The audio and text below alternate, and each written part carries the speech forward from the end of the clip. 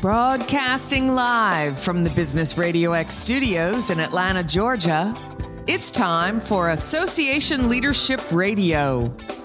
Now, here's your host. Lee Cantor here, another episode of Association Leadership Radio, and this is going to be a good one. Today on the show, we have Jennifer Diaz, and she is with Diaz Trade Law. Welcome, Jennifer. Welcome. Thank you so much for having me. Well, before we get too far into things, I'm really excited to learn about Diaz Trade Law. Can you tell us a little bit about your practice? I would love to. That's definitely where I spend all of my day. Well, besides with my 2-year-old, I am a board-certified customs and international trade lawyer. I've been in this realm for a little over 16 years. So I spent 10 years with a larger firm, and about 7 years ago, I started Diaz Trade Law. So we are a boutique customs and trade firm, which really meant nothing to me 17 years ago when I was in law school. So I had a whole lot of internships to figure out what I wanted to do with my life. And when I was in my last internship, I realized I loved this area because it's so incredibly diverse. There are 48 federal government agencies that regulate imports and exports. Can you believe that? I mean, it's an incredible amount of agencies to keep up with.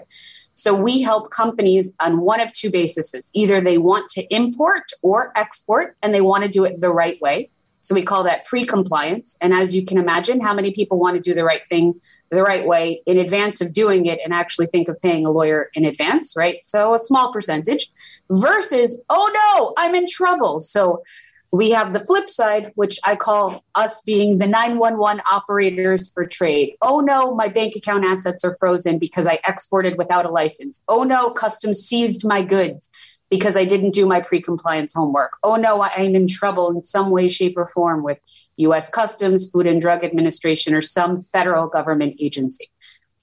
So we are consistently putting out fires. Now, can we go back a little bit to when you were in law school? And obviously, this wasn't in your radar. This wasn't when you were younger. You're like, one day I dream to be this guru of trade law. Very true.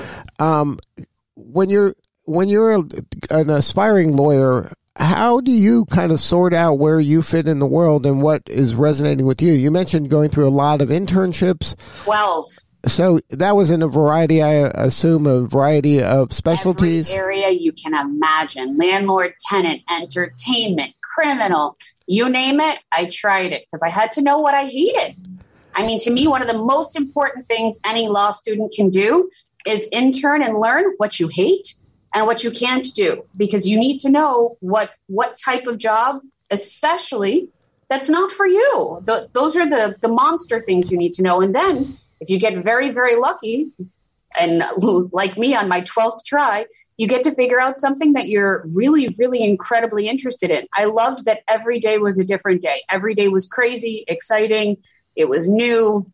Every day I learned something new. 17 almost years later, every day I still learn something new. Every day. Now, there's a saying that I try to teach my kid. It's when you're making a choice, especially a big choice like that, it should be a hell yeah or a no. Like it's something that you should be very excited about. And if you're wavering a little bit, that's probably a clue, either your gut feeling or some sixth sense that maybe this isn't the thing you should really be investing time and energy into. What happened for trade law that said, you know what, let me just keep following what, like all of a sudden, was it this big dramatic epiphany moment, or you were like, hey, all of my skills are aligned here, I'm excited about going in every day? Like, what part was that kind of trigger that said, this is where I want to spend, now the bulk of your career in? I love the question. And I love your advice to your kiddo. That feeling you have in the pit of your stomach where you're like, oh, I really just don't want to be here. I don't want to do this. That feeling that you get when you're in the wrong place at the wrong time. I never had that. I was never, I don't want to be here. It was never, I don't want to wake up in the morning. I don't want to go to work. I don't want to have to get dressed to be there. I don't want to physically go to that office. I don't want to deal with those people. I don't want to deal with that type of work. I never had any of those negative emotions. And on the flip side, it was that heck yeah. It was that every day I'm learning something new. Every day I'm intrigued. Every day There is something exciting that I want to learn more about. Every day I want to read more, to understand more, to delve deeper into this particular area. I had excitement for this particular practice area that I never in a million years would have had for real estate, criminal, landlord, tenant, entertainment, and all those other areas that I tried. I sat in courtrooms. It wasn't for me. I didn't want to litigate. So I needed to find an administrative practice area that was on the commercial side where I didn't have to physically go into a courtroom and I could still be excited about that practice. So the bottom line is there is always some area that will excite you, regardless of what it is. And anyone who tells a law student that you have to be in a courtroom to be a great lawyer is 100% incorrect. There are 100% wonderful areas of law that you can practice in, or you can absolutely advocate on paper, verbally, via email, or so on, where you don't need to be in a courtroom as well. And I loved that aspect. And make the impact that you desire, because that's really at the heart of it, right? You're impacting people's businesses, their lives, their families' lives, sometimes their communities' lives. 100%. I mean, at the end of the day, we impact people's businesses for sure. I mean, this isn't well, not every day, but some clients, unfortunately, we wind up seeing where there are some criminal implications as well. And there's a lot of cross sections dependent upon how they come to us and what their particular issues are, what types of mistakes they've made before we get the 911 call, right? Before we get the emergency aspect. But quite often their business is on the line and there are costly mistakes that maybe they have made that determine whether or not their business gets to stay in or whether or not they are no longer in business after these types of decisions that we have to make together. So there are huge decisions that we make on a daily basis with our clients in terms of what's going to happen with their money and their businesses, their livelihoods. And like you mentioned, if there's that many government entities touching an industry or a business, there's a lot of room for miscommunication, misunderstanding, and a lot of I didn't know what I didn't know until it's too late kind of thing. Oh, my God, especially for the small guys. So the big guys, the Fortune 100s, the biggest guys, they have wonderful compliance teams. They have huge, huge groups that are invested in compliance. So not only that, but when laws change, they're at the forefront. They're the ones commenting. They're the ones sitting with the government agencies, helping to write, helping to understand, helping to draft, helping to interpret those new laws. The small guys, do you think they even realize that there's a freaking law and or that the law's changed and or that they need to stay up on it? I mean, resources is one of the number one things I talk about for the SMEs, those small and medium-sized enterprises, especially where I'm based in Florida. That's the lifeblood of our businesses, our SMEs. So we represent a lot of them, and I think they're very strong and need to come to the table as well. So we try to get them to advocate as well, to get their voices heard, because I truly don't think they're heard enough, because Customs implements new laws like the new Forced Labor Act that just came into pass. And I guarantee you, small businesses have no clue what the implication is. And when they buy apparel, they don't think about whether or not the cotton thread from that apparel is from a particular region of China and whether or not they're going to be able to import that particular apparel. They don't think that they're going to have their goods rejected at the border as a result of a new law that passed, because they don't even know about the law and they're not keeping up with that information. And granted, if you're the government agency, you'd say, but I put it on my website and I put it in the Federal Register notice. I gave you warning. Why aren't you keeping up? And that's the hard part for the small businesses. So keeping up and keeping on top of resources and keeping in the loop with what's going on and finding a law firm that's in this space like us to keep our clients informed. I wish more of our SMEs would do that, but it's a toughie. It's a toughie. And there's not a lot of love or compassion for the, I didn't know. The ignorance is no defense of the law is a huge thing when it comes to any of these federal government agencies. There's not a lot of love for that type of defense. Right. And the ramifications are real. I mean, the ramifications could be life or death when it comes to that business's, 100%. Continuing on. 100%. Some of the ramifications, dependent upon what type of issue, for example, for the forced labor issue that I was talking about, repeat offenders, it could be criminal.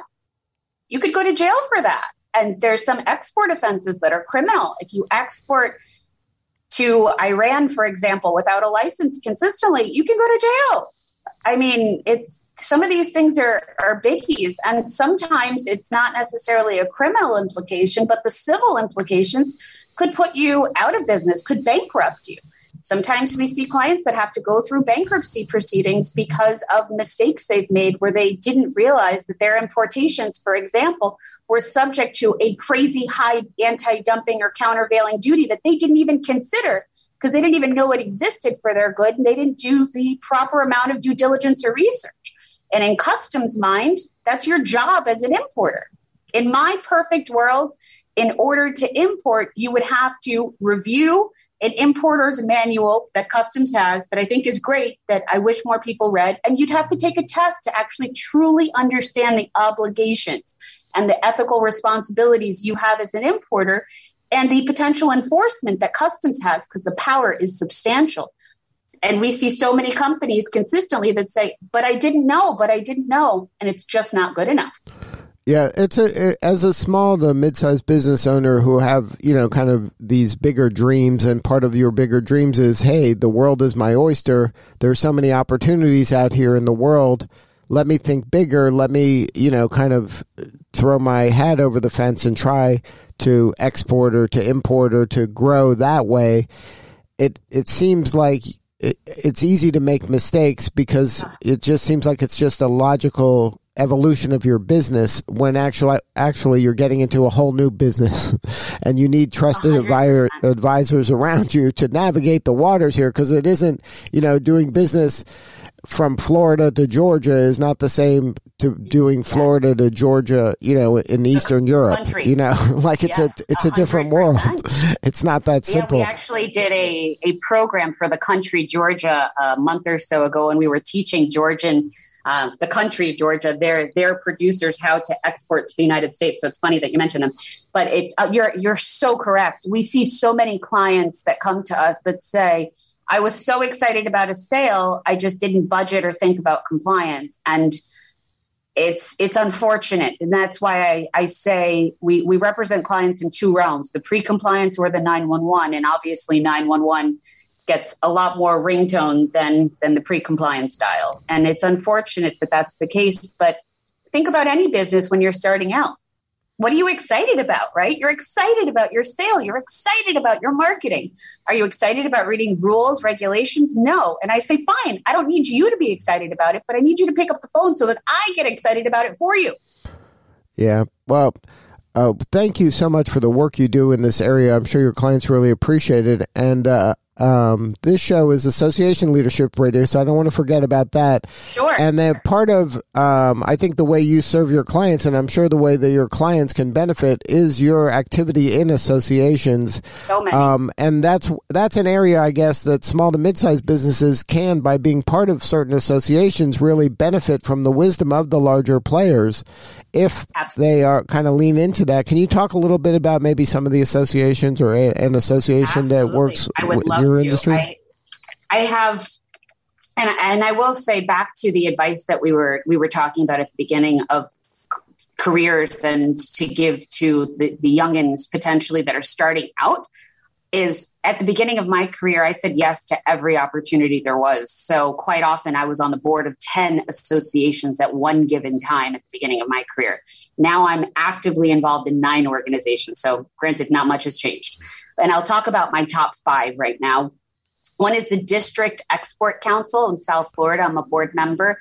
This is a great organization that's under the Department of Commerce that has terrific education and conferences. So any business in the United States that wants to export their goods outside of the United States, I would check out the District Export Council and trade.gov under the Department of Commerce, and terrific resources. Another is the Florida Customs Brokers and Forwarders Association. When it comes to customs brokers and freight forwarders, it's the first line of defense. If you want to import, you need a customs broker that basically is like the travel agent for the cargo that fills out the right paperwork, that entry process with U.S. Customs and Border Protection. If you want to export, you need a travel agent for the cargo to get those goods, let's say from Florida to the country, Georgia, same thing. So the Florida Customs Brokers and Association, right now, I'm the education chair. So I help put together the programming for the association to keep everyone in the loop on top changes. So, for example, brokers' regulations are changing in terms of the liability and responsibilities that customs is putting on customs brokers. So some of the programming applies specifically to brokers, but a lot of it is great for importers and exporters in addition to brokers and forwarders. What's also nice about this association is it's part of a national association called the National Association of Brokers and of Forwarders of America. It's NCBFAA. Terrific association that also has continuing education credits as well, and also great conferences too to keep up education-wise. An organization that truly has the keys to my heart is the Organization of Women in International Trade that I've been heavily involved in since I started out in 2006. I've been on the board of directors in some way, shape, or form. The Organization of Women in International Trade, the thought process is if you are a woman that wants to be a leader and or be involved in international trade in some way, shape, or form, and if you are a man that supports the advancement of women in international trade and business, and the Organization of Women in International Trade provides educational opportunities, networking opportunities, and in my day, we did conferences pre-COVID, which was a beautiful opportunity to get all of our 20 plus chapters in the world together. When I was president, we had Zimbabwe was one of our newer chapters, and Nigeria was one of our newer chapters, which was really exciting. So we were expanding in Africa.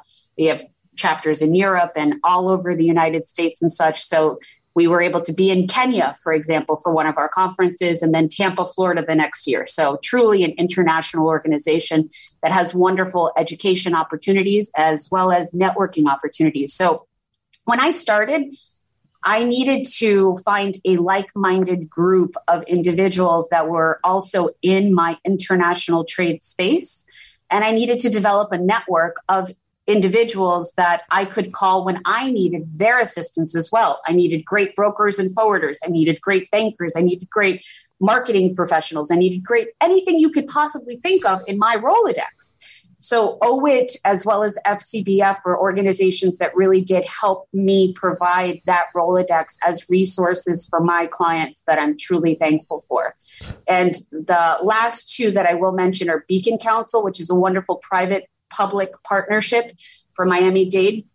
We have a trade and logistics committee where we work on the ground in the local area where I'm from to talk about trade and logistics, not only educational opportunities and business opportunities, but we're also trying to get students and educational institutions together with the business communities to talk about that gap that we're seeing in the workforce. That's a biggie, where we have a lot of openings in our workforce, and we need students to have not only the training, but also the desire and the ability to stay in our counties and in our state to fulfill those particular jobs. So we're trying to bridge that workforce issue, as well as the Florida Bar is my last association that I'm actively involved in. And I just got a really nice award from them because I'm the chair of the certification committee. So kind of like doctors, how you have board certification for doctors, for lawyers in the state of Florida, we have board certification in the area of international law.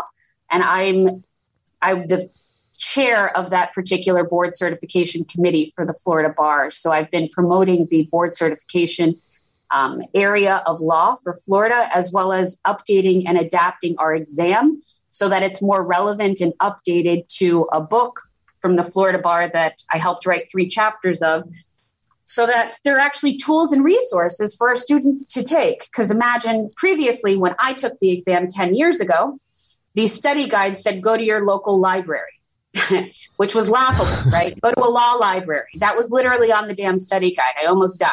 It's like, really? Go to the law library? That's really how you're telling me to study for this? So I updated the study guide, updated the exam specifications, updated the exam, updated the website. So now there's a usable study guide, usable resources, usable specifications. So any lawyer in the state of Florida that has more than 5 years of international legal related experience and good CLEs, go to the Florida Bar's website on international law certification and check out our standards and apply by August 31st and take our exam. And I promise it's way, way, way better than it's been in the past. And it's only getting better. And our committee is really great and dedicated to this because we want this board certification standard to truly stand out and be something. Only 52 lawyers in the state of Florida are board certified in international law. So I'm proud to be one of them. Well, thank you for all that you do. And you touched on this a little bit, and I think we've talked about this a little earlier, but part of this show's mission is to inspire young people and to kind of, learn from the mistakes of people, maybe not mistakes, but just the journeys of the people before them. And I think that leaning into an association, getting involved in, Yes. You don't have to get involved in 10 like you or 9, but just to get involved in associations in your field is kind of a fast pass if you do this right. It's not an ATM machine where you just put a card in and money comes out, but it can be over time in the course of a career when you look back and you realize how many of the most important relationships and connections happened. You'll kind of find a thread that a lot of times it is your association that is involved in that. So I think very specific advice in this regard and very pointed because I could not agree with you more. My favorite people in the world are people that have been involved in organizations that say what they mean and do what they say. And I take that incredibly seriously. And people love me on organizations because when I say I'm going to do something, my word is my bond. So what I would love to see more of is people that not only are a member of an association, but they are active members of the association. I guarantee you, any organization that you could ever belong in has committees. They have needs for members to be actively involved. It doesn't matter what role you take, but if you take an active role and you do what you say and say what you're going to do, and you actually fulfill that commitment in the time frame and manner with a wonderful result, people remember that for life. People will always remember that you said you were going to do X and you fulfilled, you delivered, and it was a great product. Then people know they can rely on you and they can count on you because referrals are given based upon people liking you and trusting you and respecting you. You don't garnish that trust and respect if you say you're going to do something on behalf of an association and you don't care enough to do it and you don't care enough to show up. So being a member isn't good enough in and of itself. Being a member, showing up, wanting to get involved, getting involved, saying that you're going to do something and then following through and doing it to the best of your abilities, that's how people remember you and think of you and really want to think of you more and more. Yeah, to me, this is when people complain like I don't have any connections or I don't have any, I'm not the person that knows the person. This is the cheat code. This is the way that you become that person. You get involved in your association and you don't just pay your dues and never show up. You get involved. You take leadership positions. There's always a leadership position available. They're always hungry for people that are enthusiastic and can get the job done and demonstrate your skill, not by lines on a resume, but by actually showing up to meetings and being involved and following through and helping move the ball. That's the stuff that gets remembered. That's where you're going to get your next job. It's not a place where you're going to get business tomorrow just by joining. You lean in, you do the work, and it will pay off over time. I will tell you, both OWIT and FCBF, I have been actively involved in since 2006 for over 16 years. And I will tell you from day one, when I became a member of both associations, the first day that I got in, I said, how can I get involved? How can I help you? And when I said just those words for OWIT, for our South Florida chapter, I was put on the board. I did not even know what international trade was in 2006, which I can admit now. And I was on the board of directors on an esteemed organization already. And that's only because when I showed up, I said, I want to help you. And the organization desperately needed assistance. And I had a board of directors seat. Yeah. Well, I mean, I can't emphasize this enough to young people. This isn't just another thing you got to do. And I know you're busy and you got a million things to do. These are investments in your career and they are going to pay off if you really kind of come with pure heart that you want to be of service and help. Agreed. But I very much will emphasize again, you cannot specifically go into something saying, what am I going to get out of it? You have to give with a pure heart, or you are going to get nothing out of it. If you give expecting to receive tenfold, you are never going to receive. Right. It's unfortunately not the way the world works. You have to be able to give in these organizations with a pure and full heart, and people around you will take notice that you are the one giving, ultimately. Right. I may not always feel that way, but I do believe in karma in that regard. Right. And being of service, and you're here for a kind of a greater good, and you're trying to do your part as a good corporate citizen in your whatever industry or niche that you're working in. Agreed. Well, Jennifer, it's been a delight talking to you. If somebody wants to learn more about your practice, get on your calendar, or maybe pick your brain about which association is the appropriate one, what is the website? Sure. 2 different ways. I'm on LinkedIn and love to connect on LinkedIn. So you can find Diaz Trade Law on LinkedIn. And my profile is definitely there, Jennifer Diaz on LinkedIn. You'll find me under Diaz Trade Law under our employees, and DiazTradeLaw.com. On our homepage, we have a top 10 tips when importing, which I love cheat sheets. I love free resources. Who doesn't love a free resource, right? Yeah. So this is my free importing and exporting resource, and it has amazing hyperlinks and extra resources, especially for small SMEs. So each of those 2 pages has at least 20 hyperlinks with terrific resources, and it's something we give away because we really do want our importers and exporters to understand the roadmap and the rules of the road when it comes to importing and exporting. So on DiazTradeLaw.com, you'll see top 10 tips when importing and exporting. And I urge you to check that out if you're in the importing and exporting space. And I urge you to connect on LinkedIn if you have any questions in relations to associations or want to get involved in OIT, FCBF, Beacon Council, DEC, or any other association. I'm happy to be a resource. Well, thank you again for sharing your story. You're doing important work, and we appreciate you. Thank you. That's nice to hear. All right. This is Lee Cantor. We'll see you all next time on Association Leadership Radio.